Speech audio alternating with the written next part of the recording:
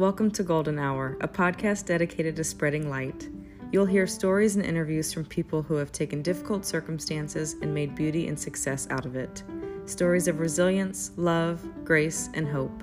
One of my favorite quotes, and the quote that inspired this podcast, by Rupi Kaur. The world gives you so much pain, and here you are making gold out of it. There's nothing purer than that. I hope you enjoy and spread a little sunshine today.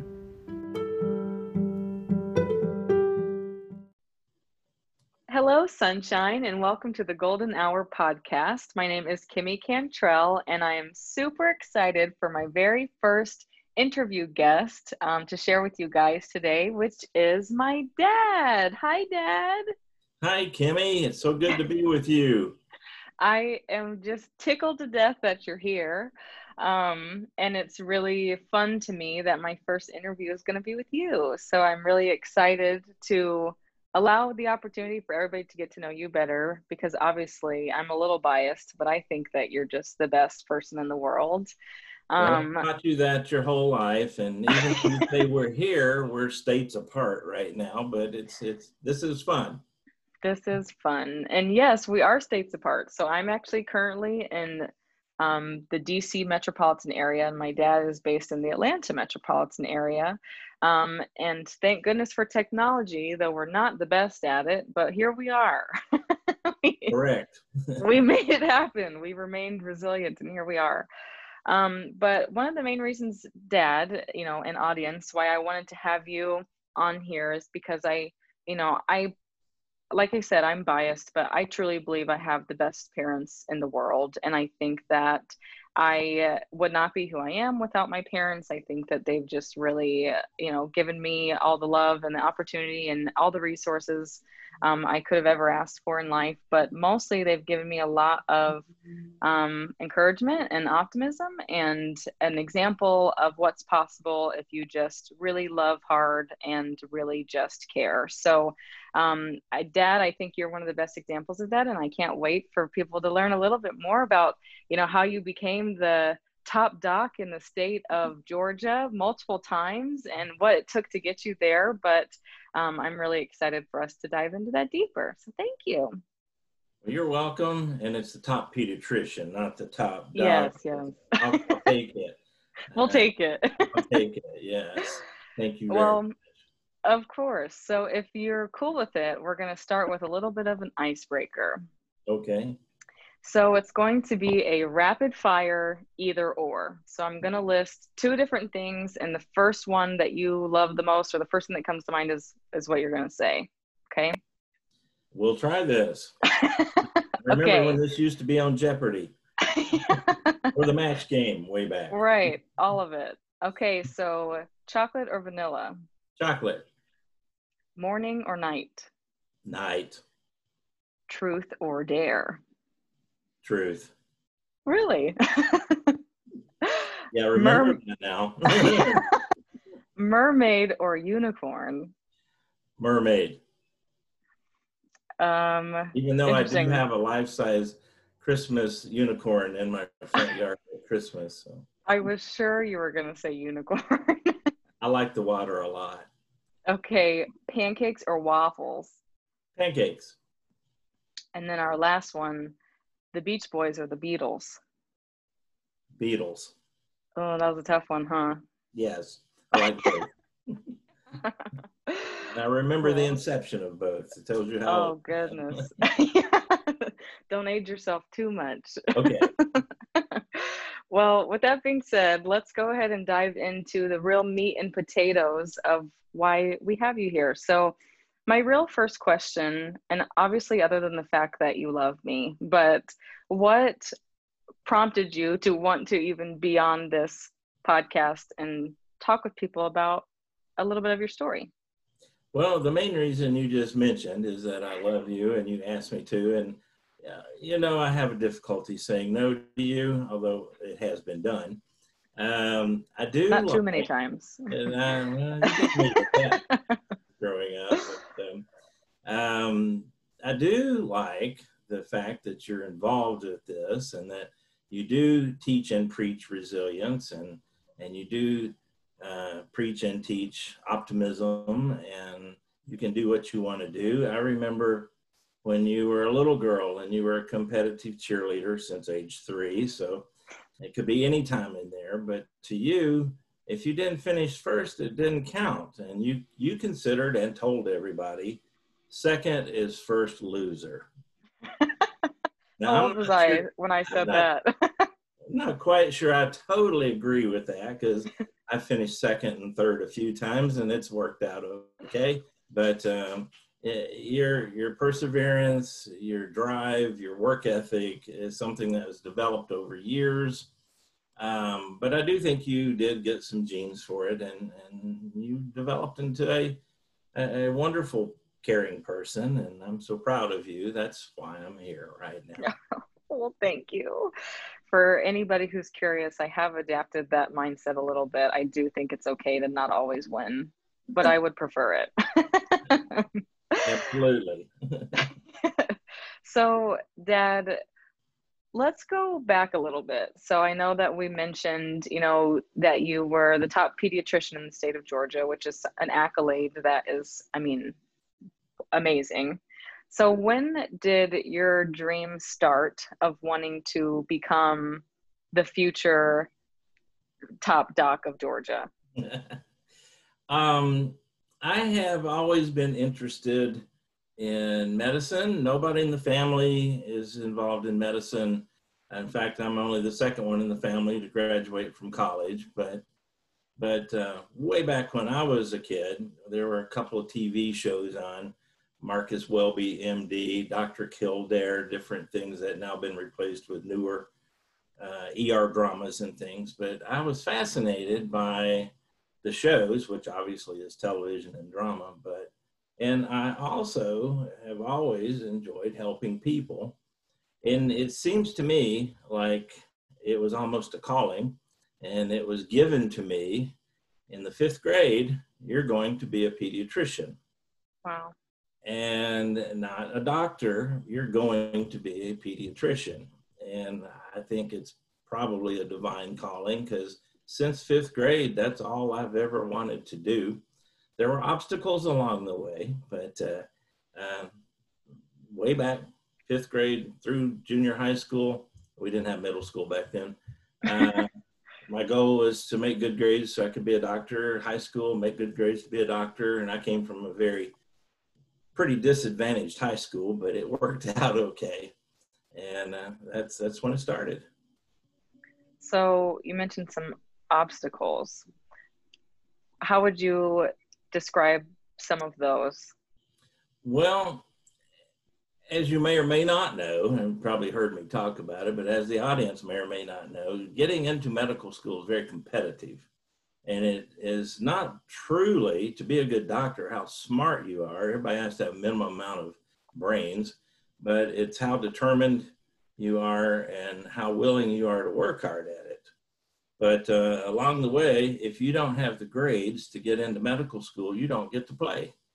So my goal through junior high school and through high school was to make the best grades I possibly could. I graduated 12th in my class in high school, wasn't first, but the 11th loser. but I came from a very, very small high school. There were 227 in my graduating class. That included the entire county. Wow. So this was a small rural high school in Tennessee, in the woods, about 100 miles from anywhere. And we did not get the best college prep. In fact, 90% of my classmates went into either farming with their family or worked in the factory, which may have been run by my family. Oop, got a cell phone. I got a page. Well, answer that. That's why he's the top doctor. I'll call them in a minute. But anyway, I knew going into college that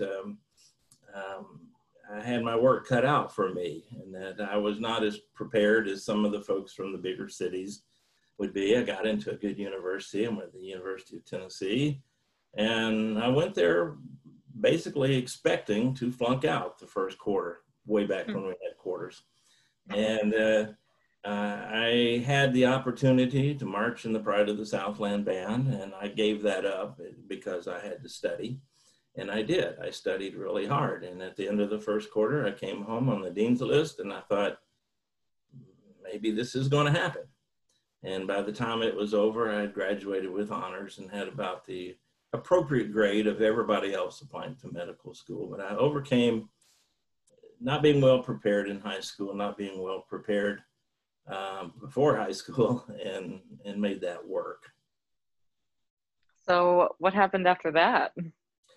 Well, I actually finished college in 3 years because I was going to get a jump on the system.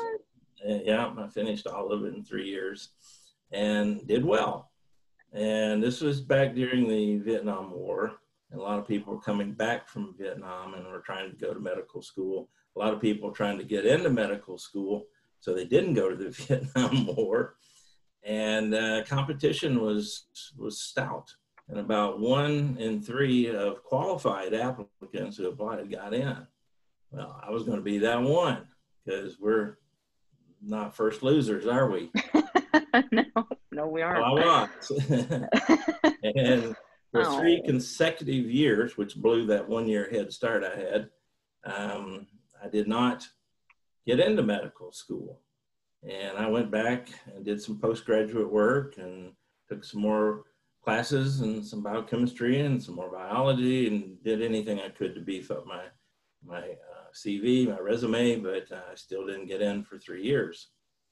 I had gone home, actually had gotten married during this time, which was another probable bad timing thing. Another obstacle. Another obstacle. But anyway, we had moved to Nashville at the time because I was pursuing some postgraduate work at Belmont College, and went home for Christmas to our little small town. The local doctor, there were 3 local doctors in town, it was a small town. Son is a couple years older than me, and I knew he was having similar problems, even though he had graduated from Vanderbilt. And I went to Christmas Eve service at church and saw good old Dr. Baker over there. And when the service was over, he nearly knocked people down getting to me, literally picked me up by my suit coat and said, Bobby, his son, got into medical school. I said, what? Wow. I knew I had a little better grades than him. Of course, his dad was a doctor and mine was not. Yeah. So I asked him, I said, where? Guadalajara, Mexico. What? I've never heard of that. He said, Bobby, be home at 3 o'clock this afternoon. Come talk to him. And I was standing on the doorstep at 2:30. Bobby arrived after taking his first semester of Spanish, not medical school yet. That is a prerequisite to go to the school there. And he told me every negative thing he could think of about the school and the country and being there, and he really hated it. And I said, do you have an application? He said, well, here. I filled that sucker out, and that was the beginning of me with a long trek studying medicine in a foreign language outside the U.S. And it got me to ultimately, hey, the top pediatrician in Georgia is someone else thinks anyway. And so remind me, but you actually only took French prior to your stint in Mexico, right? I did. Foreign language did not come easy to me. Math, science, the things that I use now came fairly easy, but foreign language was not easy for me. And I took in high school and in college French. Well, I can tell you they don't speak much French in Mexico. I would say so. And certainly the university medical school was not in French or English. It was all in Spanish. So I had to go down and I took something called Español Intensivo. We called it Expensivo because it was expensive. For 4 to 5 months, 9 to 5, 5 days a week, we studied Spanish. And at the end of it, if you took the test and you scored 80 or above, you could start medical school. So I toiled over Spanish for about 5 months, took the test and got a whopping 82. and began medical school. So it did work. Wow. What would you say was probably the most challenging part of that process of getting to medical school? Learning Spanish. Mm, Now, it's depressing, it's demoralizing, it's defeating to be turned down. And each time I would get a letter of rejection that says, your, let's say, biochemistry grades are not as good as some other people. If you pump that up, you'd probably get in next year. Okay, I go take a year of biochemistry, apply again. Well, now they picked something else that would be a problem. So after 3 years, there were many excuses, but I wasn't going anywhere. And I remember I had graduated college in 3 years to get that head start because I knew it took a long time. Well, I'd totally blown that. Good thing I had it. Just not getting in. You know you can do the work. You've proven that you can be studious, and you've proven. I got a job at the hospital as an orderly. They don't have those anymore. Everybody's a technician. I'm like, what is that? An orderly is a nursing technician who does the scut work, empties the bedpans, and carries the urinals around and breaks up fecal impactions and all kinds of fun things. So, oh yeah, sounds juicy. anyway, that's the lowest rung on the ladder at the hospital, and I had worked there for 2 years trying to get some experience, and I knew I liked it. So, and was pretty good at it, I thought. So I knew I could do it given the opportunity, and I just had to keep trying till I got the opportunity. Now it happened to be, it was in a foreign country and it was in Spanish. So, and I'd had enough trouble learning French. Well, I mean, and I imagine it's enough trouble learning medicine. I think Oh, no, that's much easier than Spanish. Yeah, I imagine. I mean, for some reason, my life has just been destined to be, I guess from birth, my life has been destined to be intertwined with healthcare. I mean, it seems like so many people I know either are doctors, are trying to be doctors, have been doctors, are in medical school. Or also, nurses. Don't leave the nurses out. And the nurses are right there, in fact, they're there first, but I know how challenging just the practice of medicine alone is, let alone having to do it in a language that you don't speak. Which I think, I want to also say, I imagine the same narrative happens a lot for people who actually are coming from abroad to the United States, Yes. and like English isn't their first language, and they're, the same thing. So I've seen how exhausting and, like you said, like dehumanizing the process can be without that hurdle. I can't even imagine that the willpower and the resilience that it took for you to have at that time to get through it. Well, many people give up. Many of my friends who didn't get in then applied to dental school, even though they didn't really want to be a dentist. So they became dentists, which frustrated the people who really wanted to be dentists, because now they couldn't get in because all the frustrated doctors were there. So they applied to pharmacy school, which really frustrated all the people who wanted to be pharmacists because they're full of frustrated dentists. Right. Everyone's just frustrated. So all the pharmacy students ended up driving trucks. So there you go. Wow. So tell me, I guess, that was a hard time. What else has transpired that is something that now you can look back on and feel really motivated by, but maybe at the time seemed really hard or like really challenging to experience? Well, I had mentioned that I had married with 1/4 of college to go. I got married, and that's really not good timing, truthfully, if you're going to pursue a graduate degree. You have one, you understand that.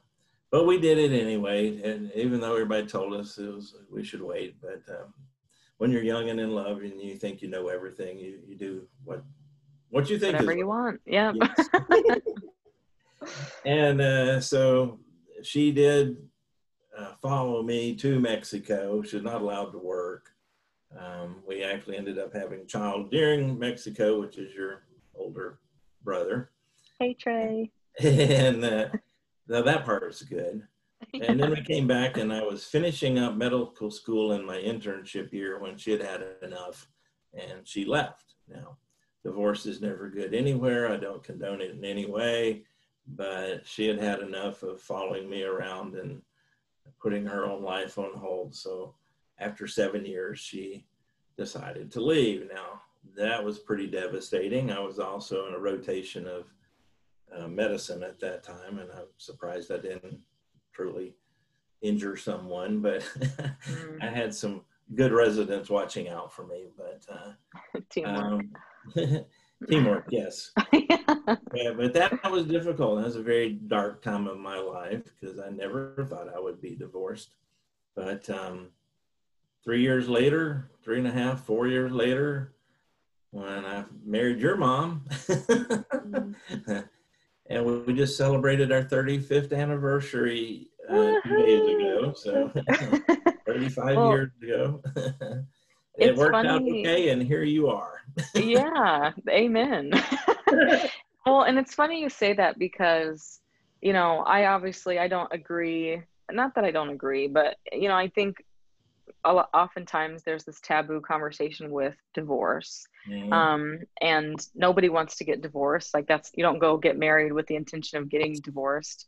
But I think because it blessed me, I don't want to say that I'm so glad that you got divorced because I'm not happy you went through that experience, but I am grateful that people have the opportunity to redirect. I'm thankful that people have the opportunity to try again, because obviously if you hadn't gotten to try again, or You wouldn't then be here. my story would look a lot different, and yours probably would too. So amen. I'm here. I don't wish it on anybody, but I also want to say that you can make really good stuff out of things that seemed really horrible. Right. And one of the things that you had asked me to consider when we were talking about this is, what do you think about failure? Yeah. That's the question you'd ask. I think it's a time for a new start. It's a new start. When something didn't work out, and if you've ever tried to start a business or you're a businessman in a failed business and that didn't work, do you give up? Well, you're not going anywhere if you do. This is an opportunity for a new start. Now, the thing I like about you and your optimism is that you're optimistic. Now, maybe you got that from me, because I told you before that way back when I was a kid, 5, 6 years old, we didn't have all these fancy sports to play. Certainly, there was no competitive cheerleading. We played baseball, football, and basketball. Well, I wasn't big enough for anything except some baseball, and barely that. But at the time, the local economy supported the baseball league by paying for your uniforms. They could put their name on the back of your uniform. And Firestone had a team, and Kroger had a team, and different places had something. Realty had a team. I played for one of the community civic clubs called the Optimist Club. So one of my very first memories as a kid is a baseball uniform says Optimist Club number 5. So that instilled optimism in me way back. But so did my mother. My mother was very optimistic. She wanted her kids to have the best that she could provide, and she went out of her way to make sure we got to do things. One of her favorite expressions was, anyone can spit on the sidewalk, try to spit on the ceiling. Meaning, be different, keep trying. You may have to wipe spit out your eyes a few times, but do something different, do something good.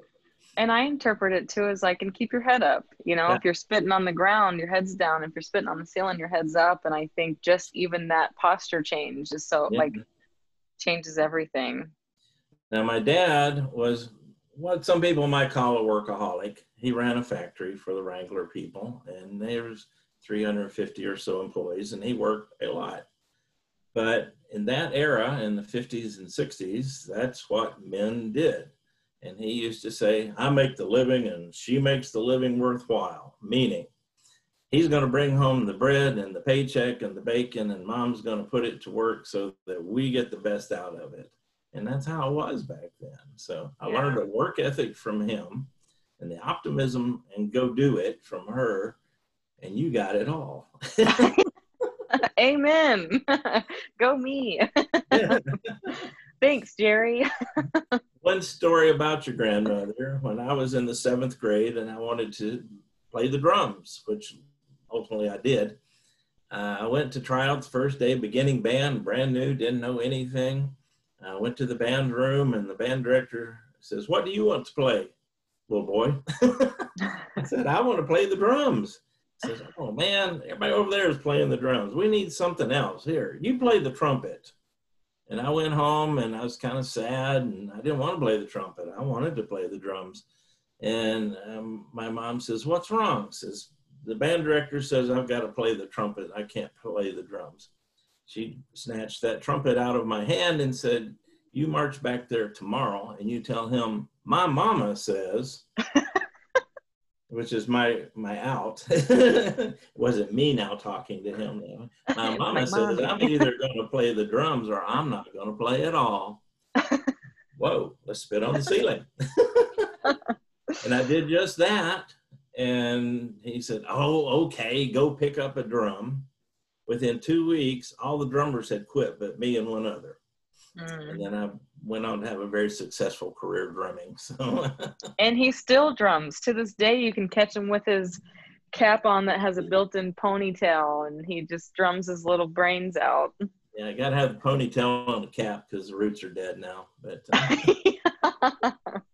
anyway, Mom was very encouraging. We tried to be encouraging with you, but the work ethic, if you want to do something and you'll put in the work and dedication, if it doesn't happen right away, you can make it happen eventually. Don't give up. I really believe that. And I think, you know, I don't know how young, I feel like I was just born knowing that from you guys. I don't recall a moment in time where I was like, "Oh, now I understand that I can just try again." But, you know, maybe part of it was because I was cheering at 3 years old. And so from my first words, I was saying, "That's all right. That's okay." You know, go team. Like, you know, maybe it was because from such a young age, that's just what my mantras were. You know, they were just encouraging cheers to cheer people on. But it's so true that, like you said, every time you quote unquote fail, it's really just another opportunity to start something new. And, or maybe even start the same thing, just do it differently, or even do it exactly the same, but just keep trying, but never, you know, never taking your foot off the gas. Mm-hmm. Well, that kind of segues into probably one of my darkest times, and I was 57 years old, and that's not yesterday either.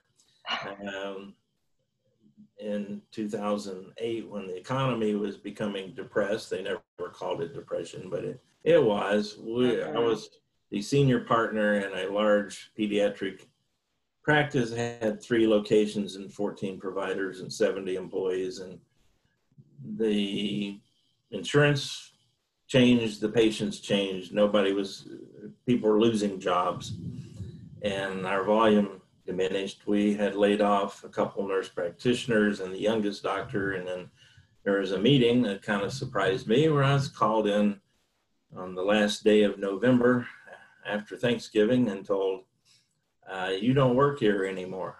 And I looked around the boardroom and there's 7 partners at that time, and said, "I hired all of you. Yes, but you make the biggest salary and you're no longer one of us. We're being progressive and the way you practice is old school and we're not. So see ya." And I left there, and I never thought, since I'd helped build this practice, the second one in, the older senior partner had retired a few years earlier. I was the top dog, and but I didn't fit the younger people, and they outvoted me. I had 1 vote, they each had 1 vote, and I lost.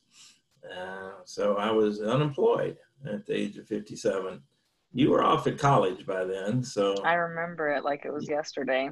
You may remember it, but you weren't kind of as much into it as some of the others, particularly your younger brother, who, I still had two kids. We had a foster child. I had two in high school, and another one living at home. And then you were off, and your older brother was off. But what do you do? I still got a family to support, and I now no longer have an income. There was supposed to be some retirement and whatnot. There was a clause in our contract about starting to work too close to their office, and I made the mistake of attempting that and got sued for it and lost the retirement. So basically we had nothing for a little bit. I've been in that business at that time for 25 years. I thought I could pick up the phone. I know everybody in the area. Somebody's going to want me to go to work on Monday.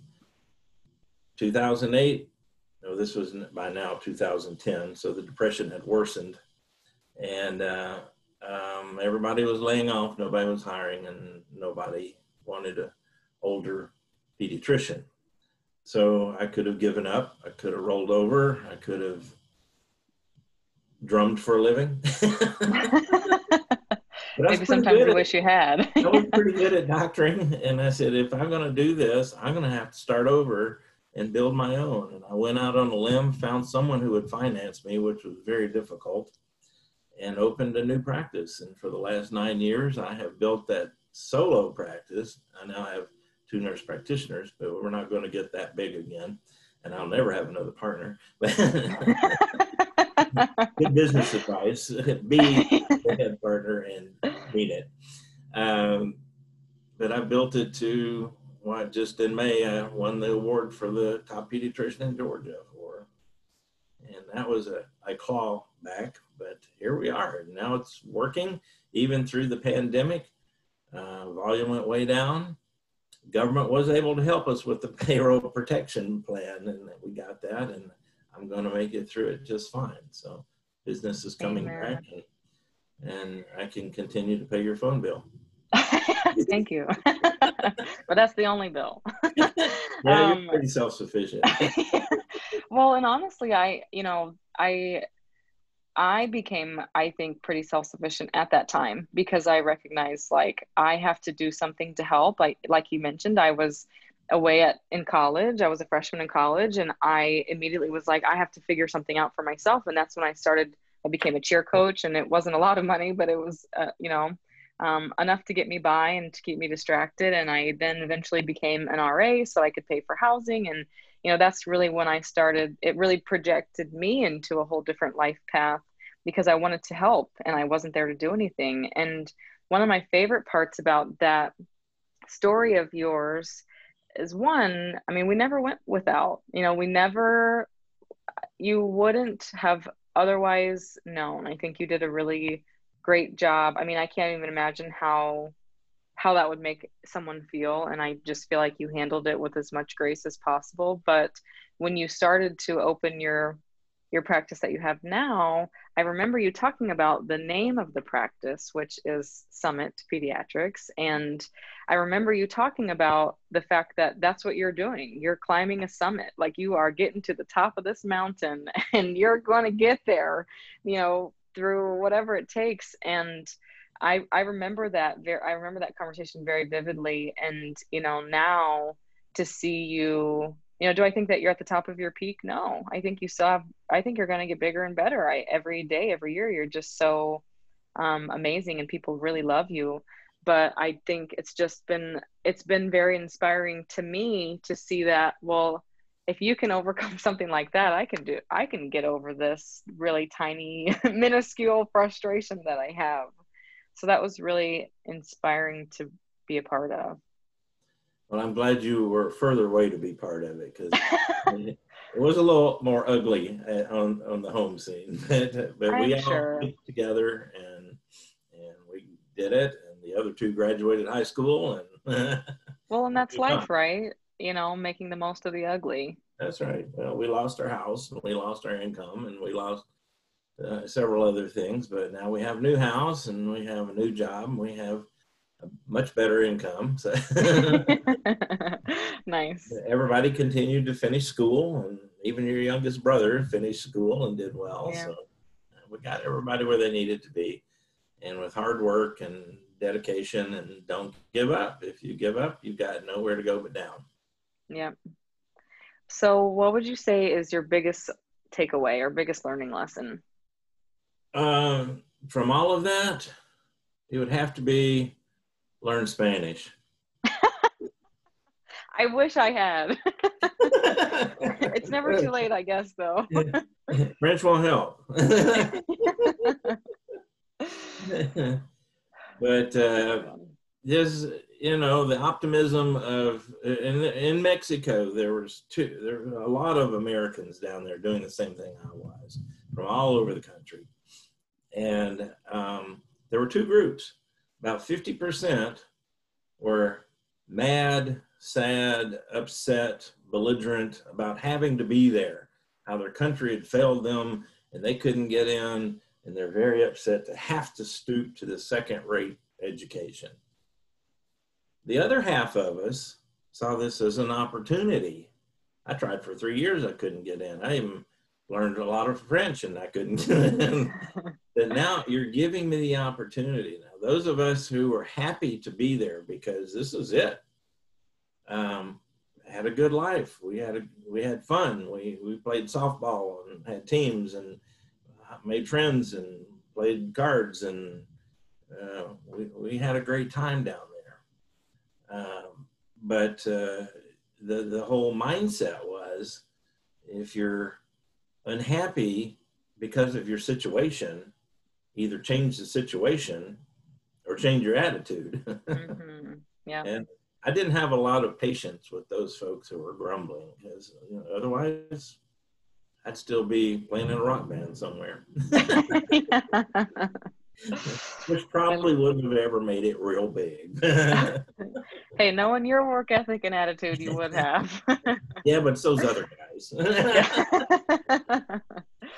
So last few things here. What steps or action items or advice would you give to your younger self? Well, besides learning Spanish, it's just work hard. Whatever you're doing, whatever assignment you're given, show that you are dedicated to whatever it is you're doing and do it. Mm-hmm. And even if it isn't what you ultimately wanted it to be, or if it's not what you really thought it should have been, if you keep working, and you'll plateau, and then it's biblical. That in Job, in the Bible, in Job 5:7, it says, "Yet man is born to trouble as surely as sparks fly upward." We're going to have trouble. That's what this life is, pending a better one. But you're going to have trouble. And sometimes the trouble knocks you down a little. Sometimes it knocks you back a lot. Sometimes it knocks you all the way down to the ground. But you can't stay there. You can pity for a little bit, but then that's it. Get up. You go to work. And if you work hard at whatever it is you're doing at the time, you will succeed in some way. Yeah. Even if it wasn't what you thought it was going to be. Well, and when you said that, it made me think of this quote that I really love. That's, sometimes it ends up different and it's better that way. And so I just always remind myself that, I may want this, I may want XYZ so bad. Man, you're a popular guy tonight. Patient calls. Yeah, I may want XYZ so bad, but sometimes that's just not what's meant for me. And sometimes that's better, but I think most of the times it's better. Yeah. An old friend of mine, an elderly gentleman who worked at the factory when I was loading trucks for my dad, used to say, "A thing ain't worth doing if it ain't worth doing to excess." That's another one of my faves. So get in there, and if it's working and it's doing well, do it. And if it's not, change your attitude. Yeah, I love it. So any last pieces of advice or nuggets of gold that you want to share with our listeners before we conclude our conversation? I don't know that there's much more than we've talked about. I think the whole thing is dedication, resilience, as you've mentioned, is what you're talking about. And what I think resilience is, I think resilience is perseverance that took a break. And then you start over. I love that. Okay. Yes, perseverance that took a break and then started over, did it again. Yeah. That's Maybe good. that. That's really good. So how can people find you if they want to? So maybe in this scenario would be your work, your Summit Pediatrics, or how can people get in touch with you if they want to be your friend after hearing how amazing you are? They want to be your patient because they see how dedicated you are because you've gotten 2 pages in this in this time frame. Summit Pediatrics does have a Facebook, and you can just go on Facebook and find Summit Pediatrics GA is our website, the Summit Pediatrics in Marietta, Georgia, and you can find me, and you can see the picture of the award I just won in May. And I've had others, but this one's pretty significant. So Yeah, I'd uh, say. Facebook's probably the best way, or our website, summitpediatricsga.com.